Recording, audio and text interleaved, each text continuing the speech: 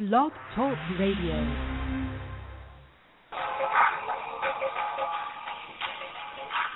It's the Spiwe Show, an idea exchange empowering you to live well, live fully, and love deeply. And now, here's our host, Spiwe Pierce.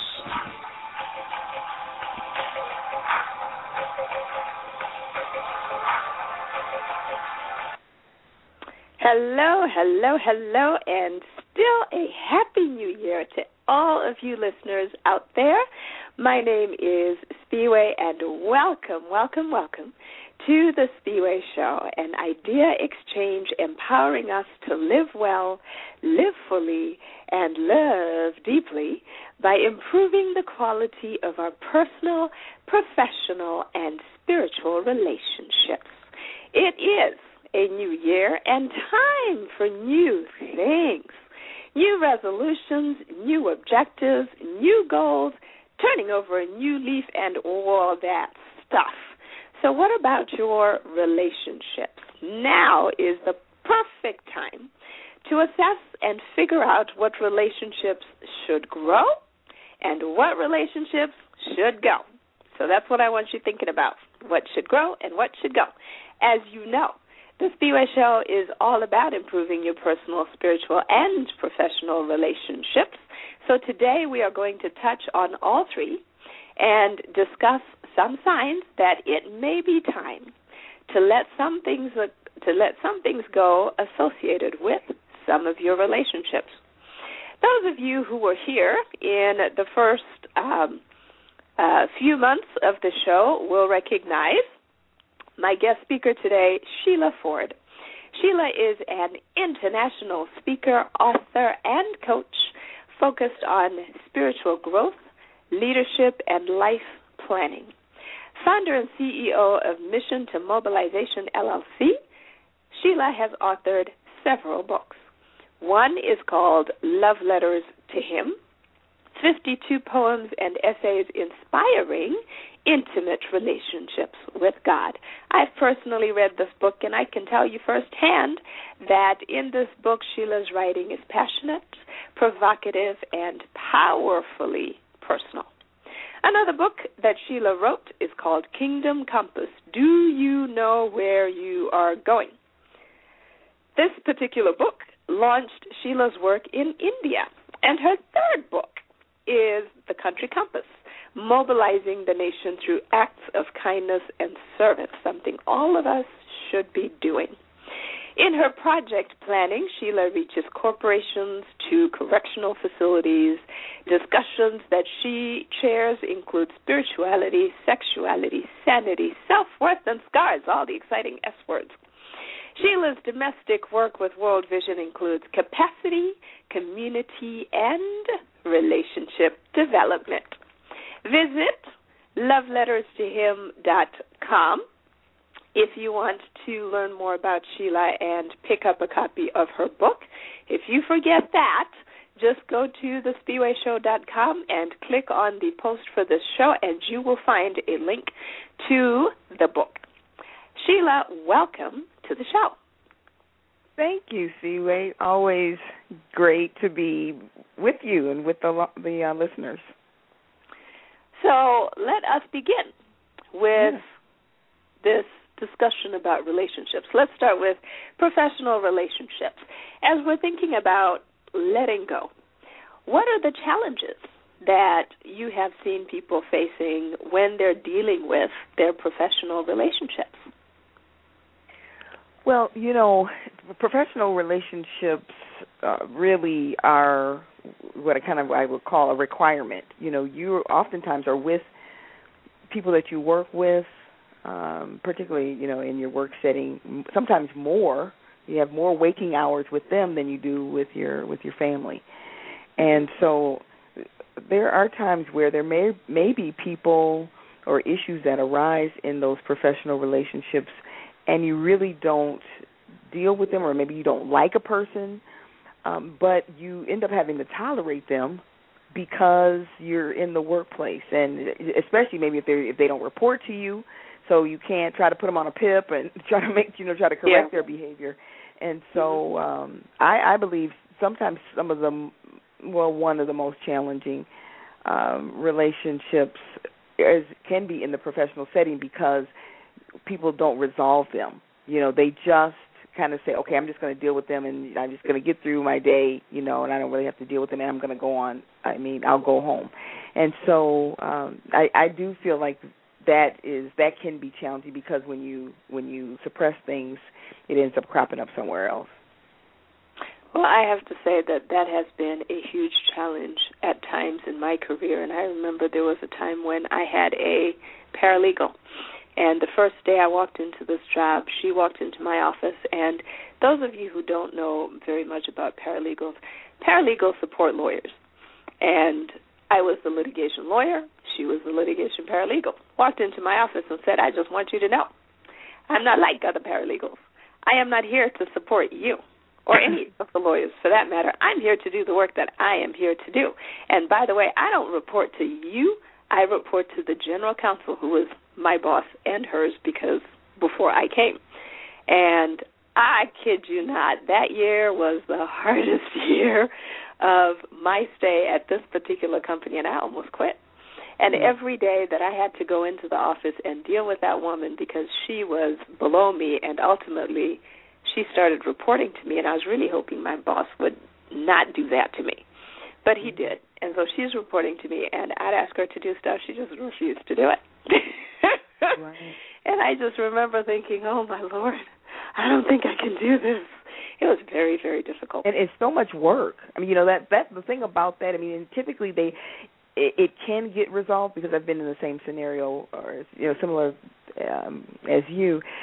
And what you end up having to do really is do so much documentation because, if you're thinking about, okay, you identify the person doesn't want to change, they want to keep going on along the train of their behavior. So then you're saying, okay, well, how am I going to either get rid of this person or at least prove to somebody else that this person is crazy? Then you have to start, you have to start documenting, everything that you're doing, everything that you're saying, and then it ends up becoming more or double or triple work. And so it really is extremely hard. Yeah. And on top of that, you got to find a workaround, right? So the work's got to get done. Right. And so if you're dealing with someone who's either uncooperative or who's going to sabotage you at every step, then you've got to find somebody else to either help you get the work done or some other way, or you have to explain and justify why the work didn't get done. All that.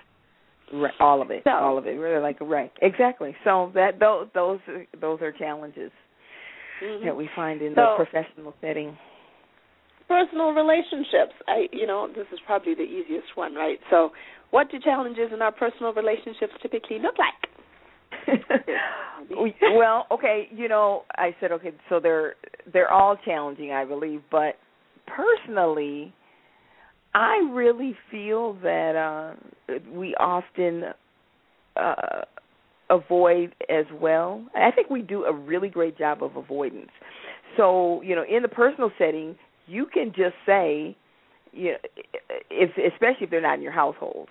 Okay, so if it's a family member or maybe a friend or whatever, and you don't like their behavior, you just don't deal with them. So it's even better than work because you don't have to deal with them every day. You can decide I am not going to call them or they're not calling me, and I don't have to deal with them. When it's in your household, then that's a different scenario. But I think for the most part in personal relationships, it's much easier for us not to deal with the person, and we just avoid or just choose not to address whatever that issue is.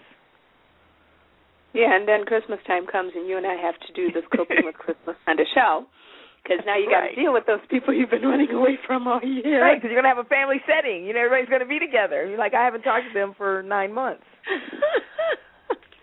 So then you just talk to everybody else at the Christmas party. Yeah. Spiritual relationships. Challenges there. What does that look like?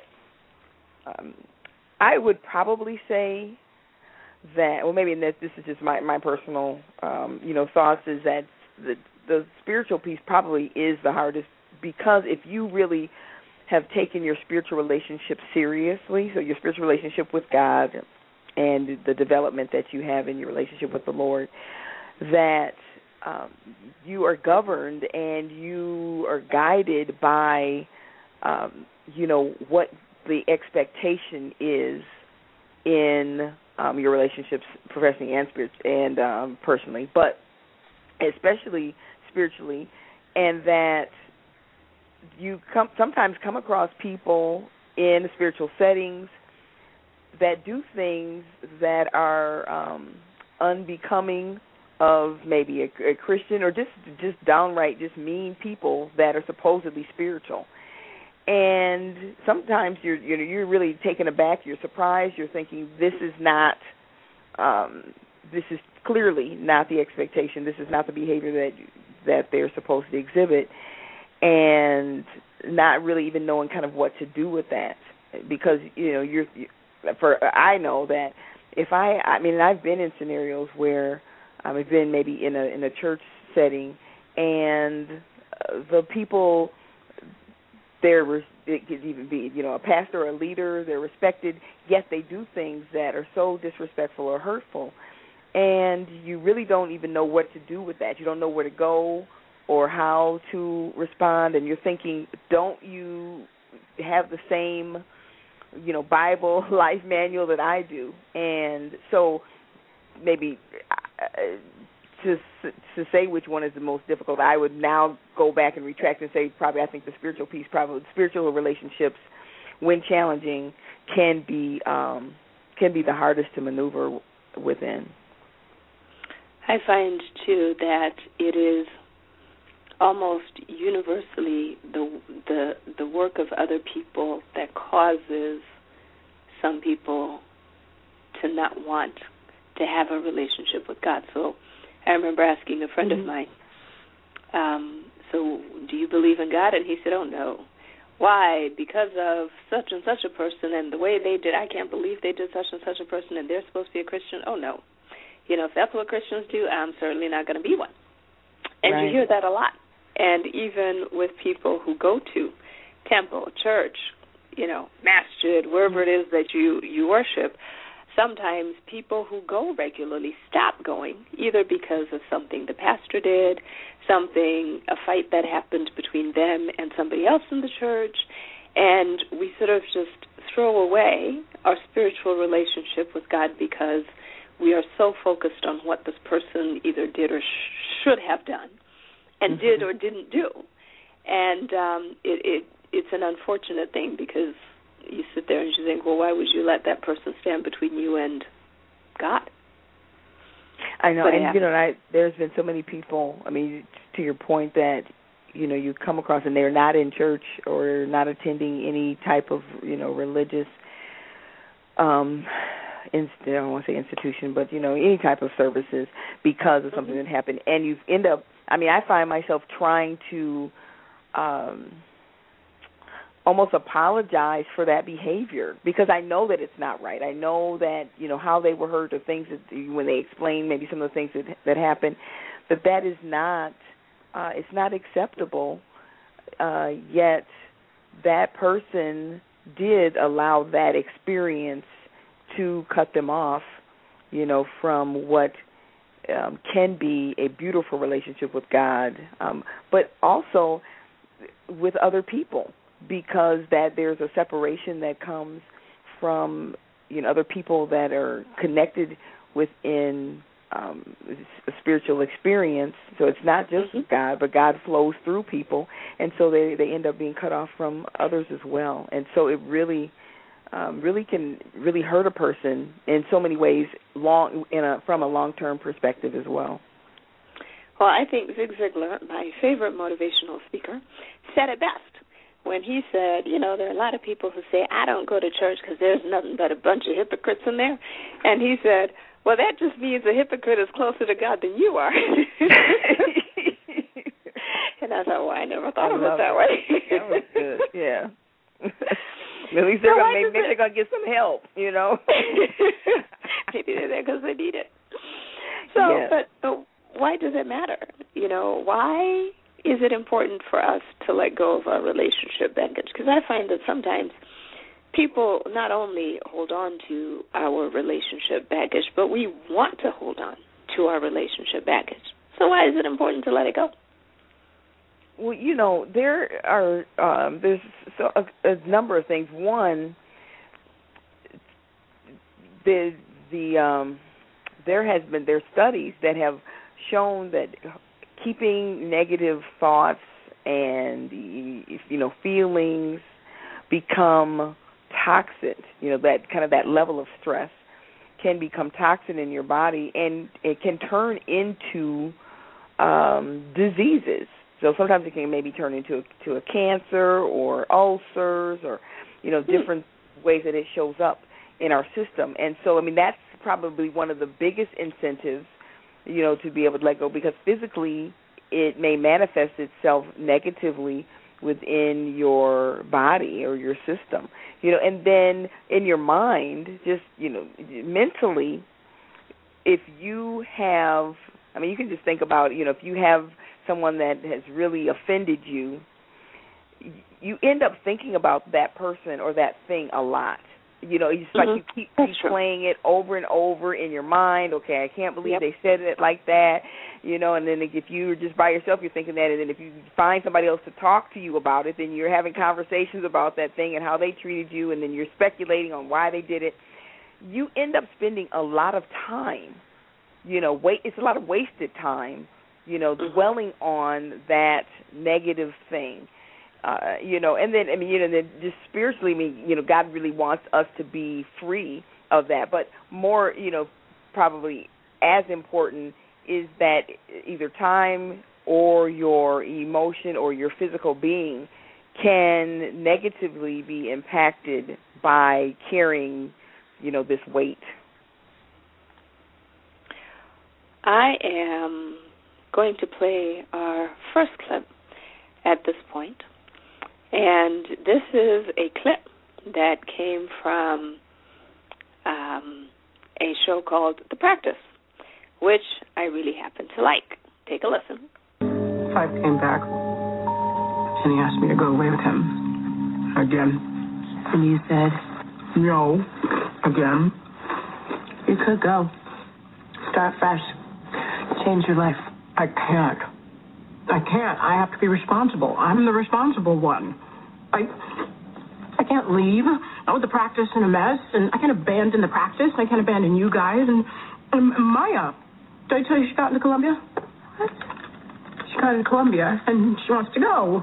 How am I supposed to help her with that? Going to college with a baby. And Betsy, I know I owe it to her to give her the stability that poor child has never managed to have. Why can't he understand that? Why can't he understand that I'm just trying to be responsible?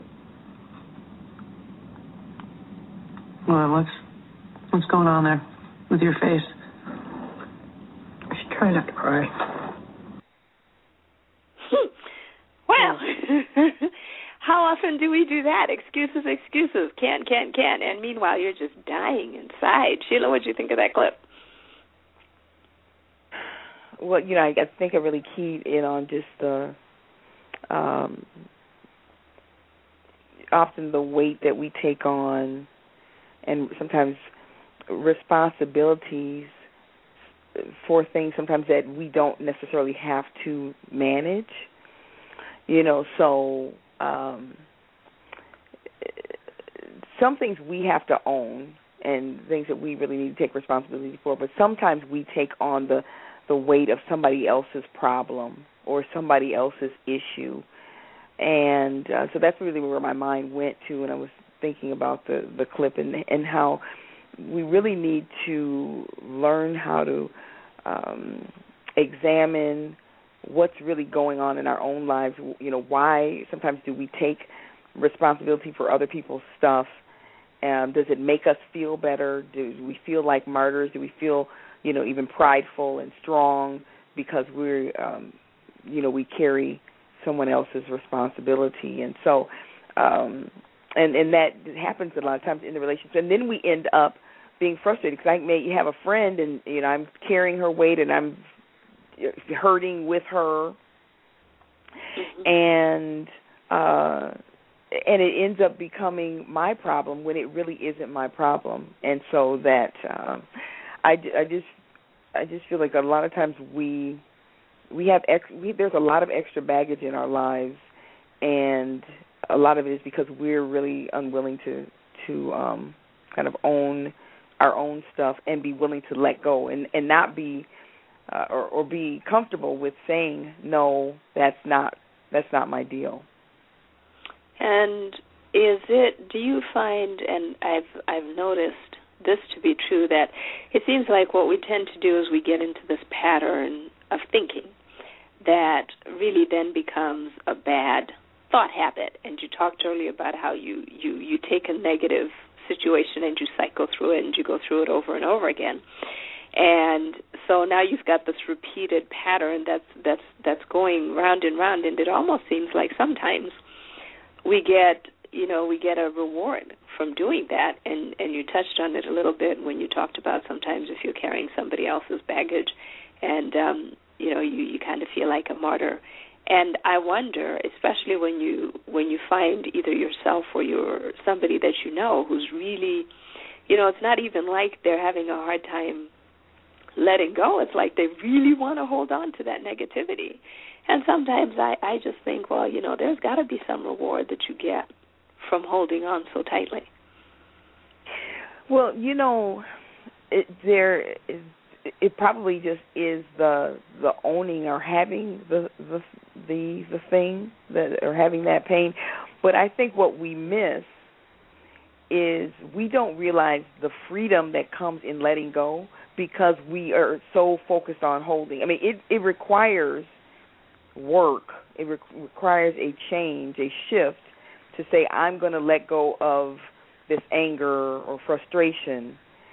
And there's also a fear in letting it go because you don't know what that is going to feel like. You feel like you're supposed. I mean, it's so odd because it's difficult to sometimes even put words around it. But that there's a feeling that comes over you when you're holding either an offense or a problem, and unless you have been in the place where you've held an offense and then you let go of the offense, you really have no idea what those two places feel like. And I've been there. I mean, and it's amazing how free, I was on the other side of kind of forgiveness or saying, you know what, that is, I can't do that anymore. I can't hold on to that anymore. And and for me, it's like, God, I need your strength to help me to be set free of this. And then when I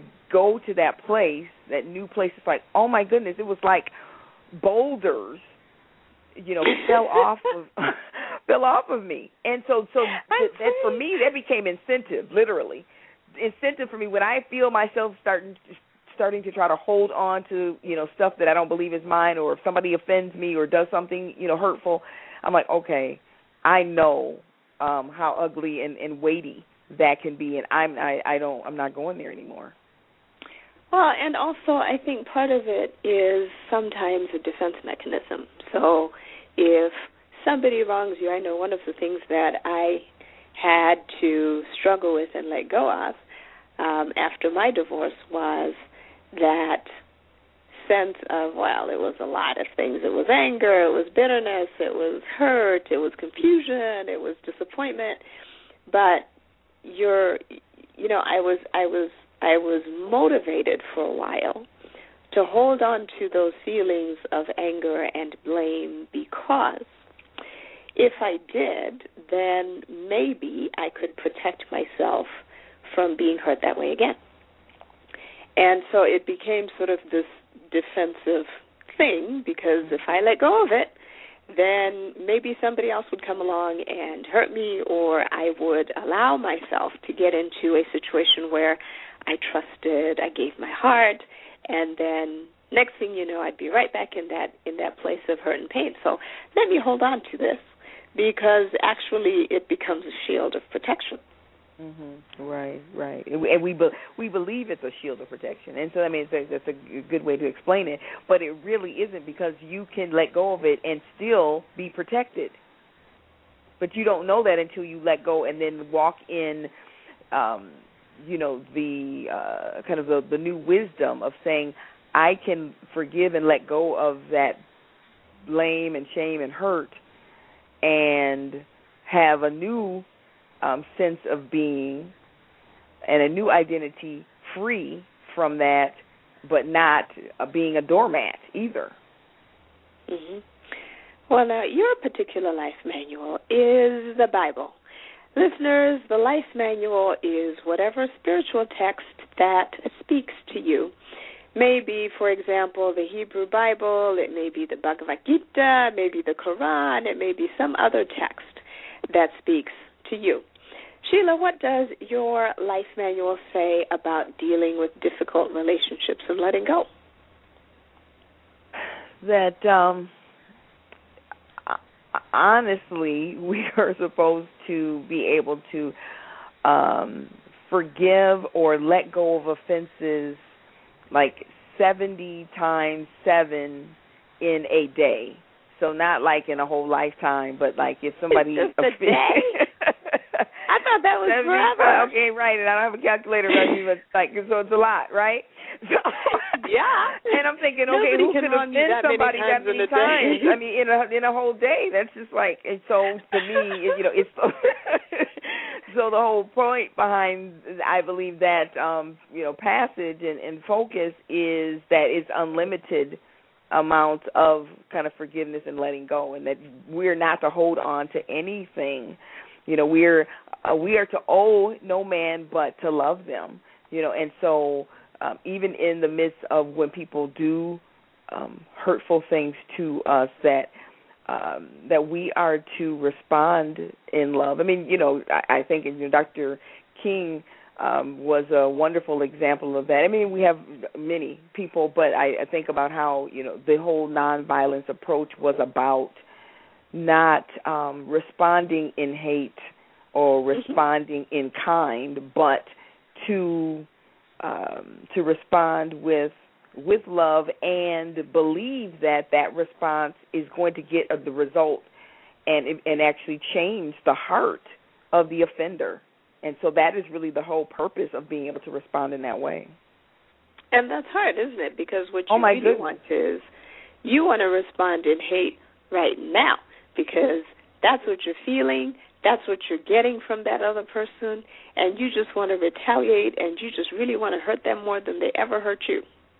Yeah, I mean, you're mad. I mean, really. Mm-hmm. I mean, you're angry and you're like when somebody hurts you, you want to hurt them back. I mean, I would have to believe that that's human nature, and so it requires a supernatural entity and support to be able to respond in love when your nature is to retaliate, with hate, and so it can't be done on our own. I mean, it just can't, and as we can see in our culture, not many people are doing it. Well, I remember reading somewhere in a letter that Paul wrote in the New Testament, in the Bible, where he says, and I'm not going to get the phrasing right, but the point of the discussion was anybody, even the most despicable person, can love someone who loves them. Yes. But it takes true, extraordinary effort to love people who don't love you, to love people who hate you. Mm-hmm. And I'm sitting there thinking, well, you got a point there. Right. I guess I have to stop patting myself on the back for how much I love my kids. Anybody can do that. Right. Especially when you've got good kids. That's not a challenge. It's not. Exactly. Not loving that paralegal. Well, that was something else. That was going to take some serious love. It does. And it takes love. It takes prayer. And what I have found, I mean, because it's been just in so many relationships, the work that I've done just over the years, in so many scenarios, but, I think about how I needed to be able to look past the offense and try to see the person. So I am a person of prayer, and so one of the things in developing my relationship with God over the years, I have come to the place to ask when someone offends me or if somebody's like really rubbing me the wrong way, I pray about the situation. I pray about the person, and I ask God to help show me, one, myself. What am I supposed to be learning in that relationship, in that offense? If it's hitting me and hurting me, why is it? Is it something that maybe is in my history that makes this a little bit more sensitive to me? Or I think of, a scenario where there was somebody that was working with me, and that person needed love so bad. I mean, the way they had this marshmallow, interior, but the external was just so harsh and mean and sharp. And, I felt like God was having me in their life, and for me to be willing enough to kind of stick and stay with them through their harshness. I mean, because I was the only way I was able to find that softness was, I was like, you know what?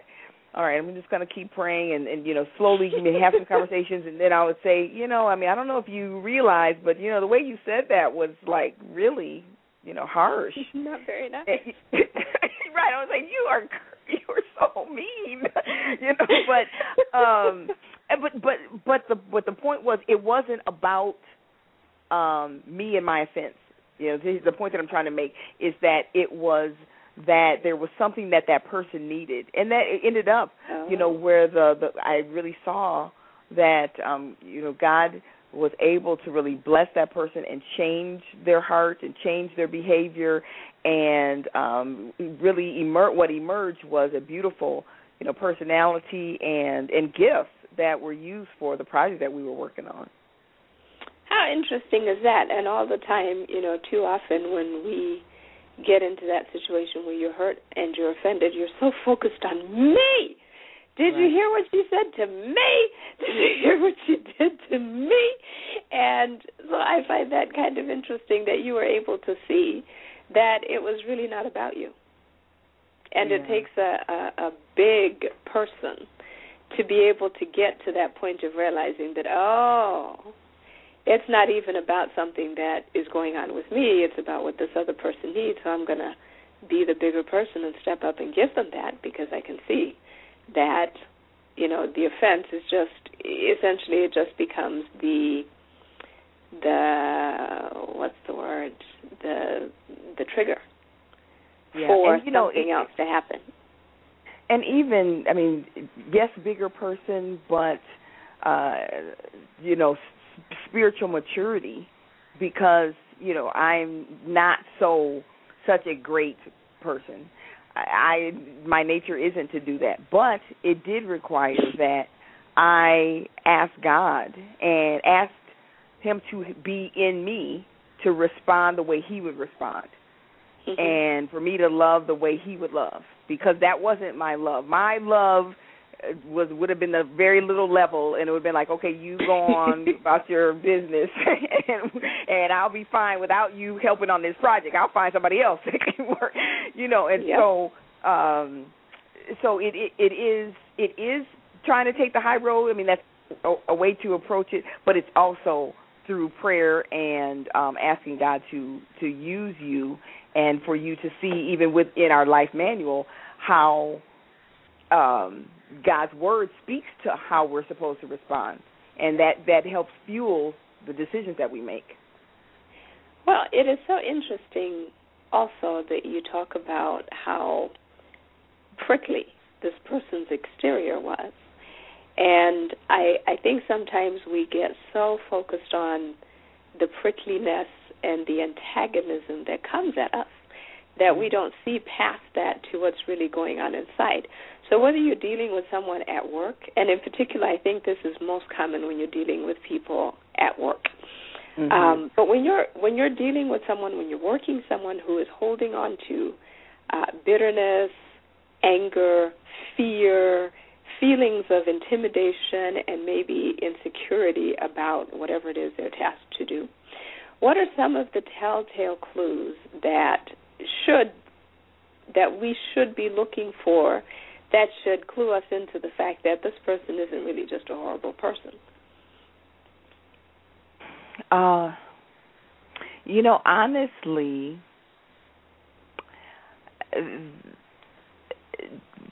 the Bible says that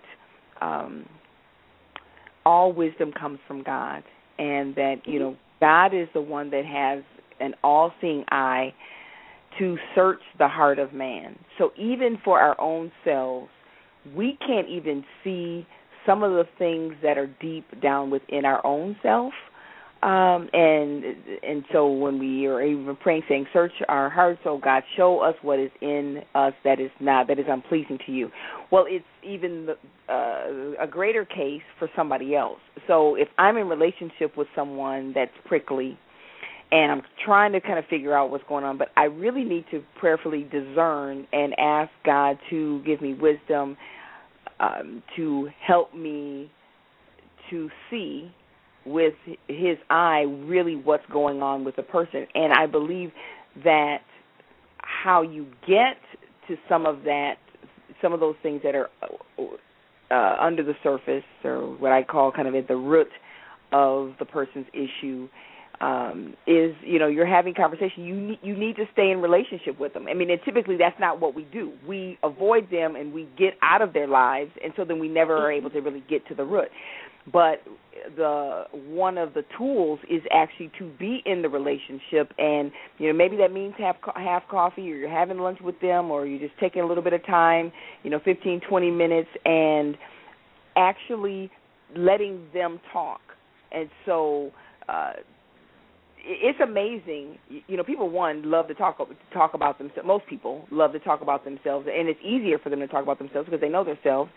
And That's so, I have found that if I'm dealing with a prickly person, that just giving them the opportunity sometimes to share things about themselves, asking them questions about who they are, and it's amazing how things come out. And sometimes there will be a train of thought, or a trail of conversation that you can clearly begin to identify. But most of the time, that's not going to happen in your first meeting, and so you have to be willing to take the time to build a relationship with the goal of not just saying I'm going to try to fix this person, because you can't fix anyone, but that you're willing to want to walk alongside them and maybe help them to grow, and thinking that there's going to be a mutual benefit for you, because you're going to grow either in your patience, or maybe your relationship with God. God will be using you, and so there's mutual benefit in developing, that relationship with a person. Well, that takes us to the topic of solutions. So how do we change, and how do we adjust, and how do we move forward in a way that is positive? And to kick us off on this part of the show, we are going to listen to one more clip also from the practice. This was Dr. Addison Montgomery talking to her therapist. Take a listen. You say you've been depressed? Not depressed, really. I'm not clinically depressed. I don't write down that I'm depressed. I have a good life. Great job. Good news, you're 6 weeks pregnant. Let's see how those twins are growing. Okay, I think you're ready to start pushing. I love my job, I do. Can't imagine doing anything else. The rest of my life is fine. It's fine. It's just...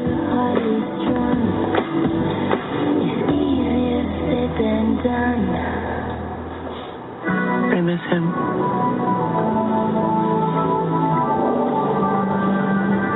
I'm missing him.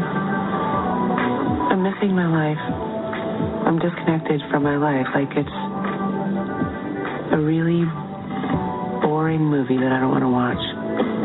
But I spend all day long helping other people have a life. I need to clear the field. Almost got her. And I can deal with that. I can if I just knew that something was going to change. It doesn't have to change, right? When is my life going to change? When you make it change. When is God going to come down and fix my life? Right, the easy way. That's God, what we want. Certainly easy is. Route. Yeah, because it certainly isn't my job. I'm waiting for a rescuer. When is Prince Charming going to come and fix my life for me and make it all happily ever after?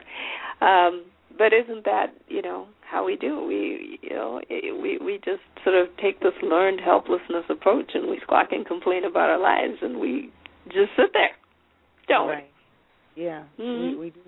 Yeah, hoping that it's going to go away. Avoidance again, ignoring, and it continues to eat away at our lives. And the lives we don't even think that is happening. Yeah. Yeah. Are there things that we can do, should do, to avoid taking baggage from old relationships, old hurts, into new relationships? Yes. So well, I didn't think the answer was no. You're right. So the biggest thing is forgiveness. So forgiveness is so huge, and people often we don't talk about it a lot, and because we do just ignore. And so, I was recently, reading some material from Charles Stanley. He's a preacher, and I like Charles Stanley. I know. And so he did a study on forgiveness, and so I want to share some of the things that he's talked about. He was saying because what forgiveness, what it is not. It's not ignoring the person or the situation. It's not tolerating the person. It's not excusing the person. It's not forgetting the person. It's not letting time pass or allowing the abuse. It's not just being nice to them or keeping silent. And it's not even just saying, I forgive you. And, and that he was, said that, forgiveness really, or how you forgive is that you first recognize that you've been forgiven. And I thought that was so good, to know that, okay, you blow it a lot, okay, even though maybe nobody tells you because they're avoiding you. But that you've been forgiven, by God or probably by someone that you don't even know that you offended, and that, that you want to be able to forgive a debt, that you want to be able to confess that anger to God. And so it's important that you're not, just telling people or even, as I said earlier, just mulling it over in your own mind, but that you're really having a conversation with God about the anger and that unforgiveness and the offense that you have. And then the fifth thing was that you view others as tools for your growth. And I kind of started, alluding to that earlier, that that being able to forgive can help you to grow and develop in your relationship, with others and your relationship with God. And so, I mean, it's so important. I think forgiveness is huge, and one of the things I developed a couple of years ago was this acronym called SCARS, because I feel like, we get some scars from, having all these hurts. But, I kind of talk about how you really need to deal with it. So you need to kind of sometimes have like a surgery. So sometimes some things are really simple and they're really not really big deals, and you just kind of need to say, okay, you know what, I'm going to let that go. I'm not going to hold on to that. But some things are deeper. They're deeper wounds, and you really need to, go spend time. It may spend time in prayer. You may need therapy. I mean, there may have been something that hurt you so bad, so deeply, either years ago or recently, that just saying, okay, I'm gonna let it go is not enough. That you actually need to spend time, with professionals to help you process through that. And everybody has different levels of acceptance of what they feel like therapy can do, but we all need help. And I think that it's a great tool. And then, knowing that, we need self-care, that we need to take care of ourselves, and, paying attention and not ignoring when something does offend us. Just like if you have a physical wound, that depending on how deep it is, you're going to at least put something on it. I mean, if it's a very deep, spiritual wound, you need to say, I need to care about myself. I need to value myself enough to say I'm going to get help and assistance with what's going on, which really takes me to kind of an accountability part, that we have people in our lives that really, I think, oftentimes want to help us, but we have different levels of the type of help that we want. We let people in only so far, and I've had a number of relationships over the course of my life where if it wasn't for those accountability partners, those people that would pray with me, or people that I could say, man, I'm messed up, I'm really hurting, and one, I need you to be in my life, just to be able to, so I could give voice to it. But then I need you to be objective. I need somebody that's not just going to just agree with me and let me wallow in my stuff, but that they were there to speak truth and be honest and say, here's some things that maybe you can do to help move you forward, or be a shoulder to cry on, and then, once you finish crying, to be able to help you walk. And so I think that it's so important. How do you get past those relationship type issues if it is somebody at work? And, it's one thing to let go of a relationship when it is over and the person is not in your face every day.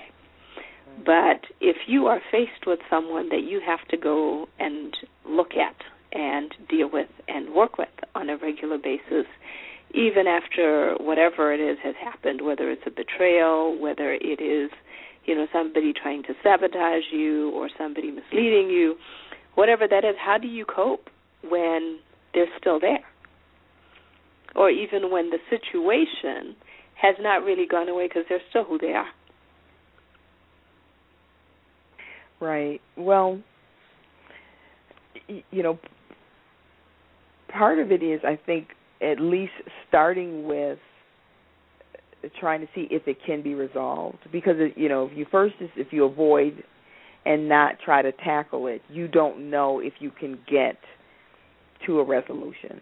So I think the first thing is being willing to say, I'm going to at least give this relationship an opportunity. I'm going to try to see if we can, clear the air or, clean up, if we can have some type of reconciliation. And, if you've done that part, you've done your due diligence on really trying to build a relationship, and you can clearly see that the person doesn't want to, and you've prayed. I mean, I feel like prayer is critical in any relationship breaching, or when a relationship has been breached and you want to mend it. That prayer is that the bridge. And so if you've done that, then the next step really is you're releasing it to God. And you have to be able to say, okay, I've done my part and I feel released. I feel free that I haven't avoided. I've really tried. I've made an effort. This person may still be in my life. I'm still having to work with them. But my role, what my life manual tells me, is that I am to still treat them with love. I am still to be respectful. I'm still supposed to, be honorable to them. And that doesn't mean that I'm going to put myself in a position where they can continue to abuse me, so I can make some decisions depending on how the person may be offended in the past. But just in regular work environments, my responsibility is to still be kind, is to still be gentle and patient. And that goes back to, needing God's help to be able to do that. And so, you are making sure you're not avoiding, and that you're going to, with prayer, try to bring reconciliation. If the person doesn't want to reconcile, then you need to be free and still live in peace with all people. What if, let's talk about personal relationships. Okay. I broke up with my boyfriend. I hate him. And I'm trying to forgive, right? Because he did whatever it was he did to me. Can't let go, can't let go, can't let go. What of, and let's suppose, he's doing quite well because he was the one who did something to me, so he's fine. And he likes me just fine. And he wants to be friends. What do you do in a situation, whether it's a male-female relationship, it's a romantic relationship, whether it's a same-sex relationship? Sometimes you get into it with your best friend and one of you isn't feeling quite so badly about the situation as the other one, and somebody wants to continue the friendship. And if I am the one who is struggling with bitterness and anger and so on and so forth, should I even make an effort to maintain a friendship? And they offended you. They offended you. That's right. Mm-hmm. Okay. Right. But I'm mad. I'm angry. I'm hurt. Right. Okay. Right. I'm trying to get clarity. Okay. So do they know they offended you?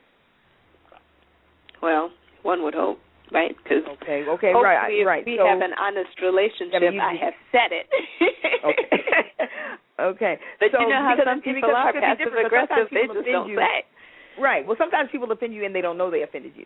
So that's why I was just trying to get the clarity. Okay, but something happened and they offended you, and they know that that maybe what they said, or they could tell the last time you guys talked it was was ugly.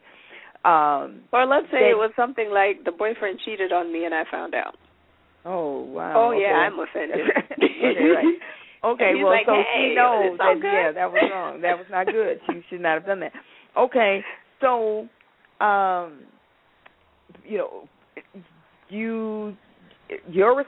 first of all, your responsibility and control is only for you. You can only control your own self.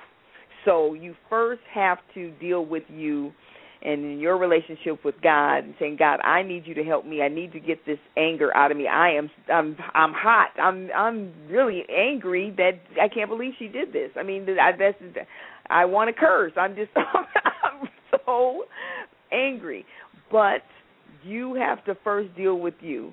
And then you have to be able to say, Lord, help me to be able to forgive this person, because you want to be able to forgive them because of the relationships you have with God and His desire for you to be able to forgive all people. But also, we talked earlier about all the unresolved anger and how that can manifest in your body. But then in terms of long-term relationship with this person, you need to identify if it is a healthy or safe person to be in a relationship with. So sometimes that offense that you spoke to, that's probably a person that there isn't that she doesn't have a high value for the relationship, or she doesn't respect the relationship. So you may have to put her in a different category of friendship, or maybe maybe she's no longer a friend, but she's an acquaintance, that you are able to forgive her, but that she's not going to be your best friend anymore because you all don't share the same values, in terms of what a healthy relationship is. And so there's this fine line. A lot of times people believe that, when they forgive someone, that means they have to go back to being the same way that they were. Well, most likely it's not going to. Sometimes it can be, but sometimes it's not, and it's going to be based on the other person being able to say, how are we going to move forward, and are they willing to change their behavior in order to maintain a healthy relationship with you. And so I believe that you need to forgive, that it's healthy to forgive, but it also that you need to be able to clearly identify what are the expectations in the relationship as we move forward. And that may mean that person gets put in a different category of the relationship that they have with you. Yeah. Any parting thoughts about anything else that your life manual might say about anger and bitterness that we should walk away and remember? We've got a couple more minutes. Mm-hmm. Anything else we should be thinking about? There's a scripture in the Bible that says that we're to let all bitterness and wrath, anger, clamor, evil speaking, malice, we're to put all of that away from us. And one of the goals that I speak of and have for my life really is this place, being in this place of peace. And I think it's so important for me to really walk in love and recognize that, bitterness and frustration, not forgiving, and holding on to things, going to bed, not letting the sun go down on my wrath. I mean, all those things are things that can help me really stay in a place of personal peace and love and joy, and that is the ultimate goal in my relationship, in my spiritual maturity, in my relationship with God. I want people to see and feel God's love from me. And so whether that is where I'm in relationship with someone and someone hurts and offends me and other people, onlookers, see that, and they see that I respond in love, that they see I'm not walking in anger and bitterness, that model of my life can turn someone towards Christ, and just like we talked about with the church. And so that's I'm the church. I'm an example. I'm a living example of God's word. And so that is the goal. The goal is to have healthy, professional, personal, spiritual relationships that look like love and look like God's love, and that will allow me to grow, and it will grow others, and it will also grow the spiritual tenor in our lives. Well, with that, this takes us to the end of the show. Sheila, thank you so much for joining me today. Thank you for having me. Well, listeners, it is a wonderful new year. Check out the website at thespiweshow.com and listen to new shows, check what's coming up, read and post comments, and lots of other things. If Facebook is more your speed, visit facebook.com/The Spiwe Show. You can also follow the show on twitter.com/The Spiwe Show. Tune in next week when we will be talking to Amazon.com bestselling author Barbara Hofmeister, all the way from Germany. And we will be talking about why New Year's resolutions don't work and how to live your dreams. Until then, this is Spiwe saying go in peace and let go of all of those old and funky relationships so that you can make space for something new and beautiful in your lives.